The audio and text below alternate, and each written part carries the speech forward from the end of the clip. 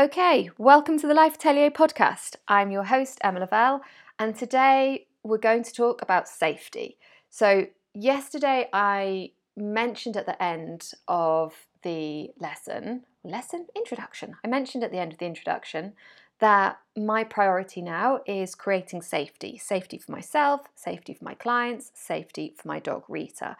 And the reason for that is safety is the space from where we can create. Safety is the space from where we can explore, from where we can problem solve. And safety is the missing link or the missing piece. It's the gap between doing things and having the idea of doing them. So if you think about, just as an example, let's say that you're in your relationship and there's something you're not happy about. And it could be a relationship, a romantic relationship, a partnership, a work relationship. And you know that you want to set a boundary, or you know that you want to say something and say, okay, I don't feel happy right now, and I'm not sure why, or I am sure why, and I want to tell you about that. You have this conversation in your head, and some people will get it out and they'll share what they're thinking, and others won't say anything. Now, the reason we don't say anything is because we don't feel safe.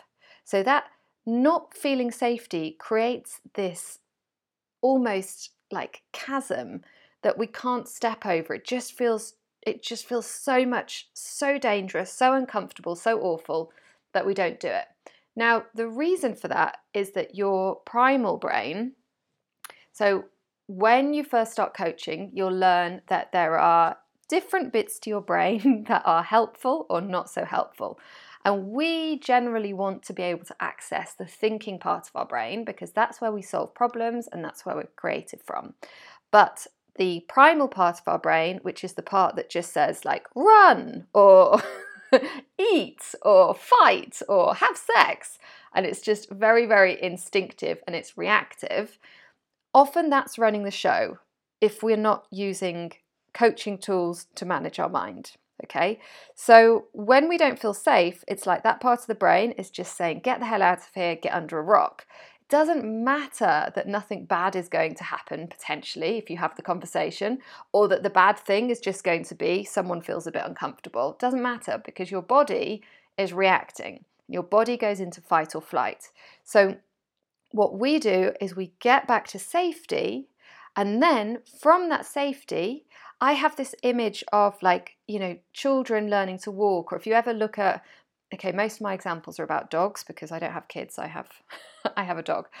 If you think about creating that space, for a puppy to start to explore, and it's almost like they're under their mum's legs or they're between your legs if you're the mum, and they're sort of running away a bit and then coming back in.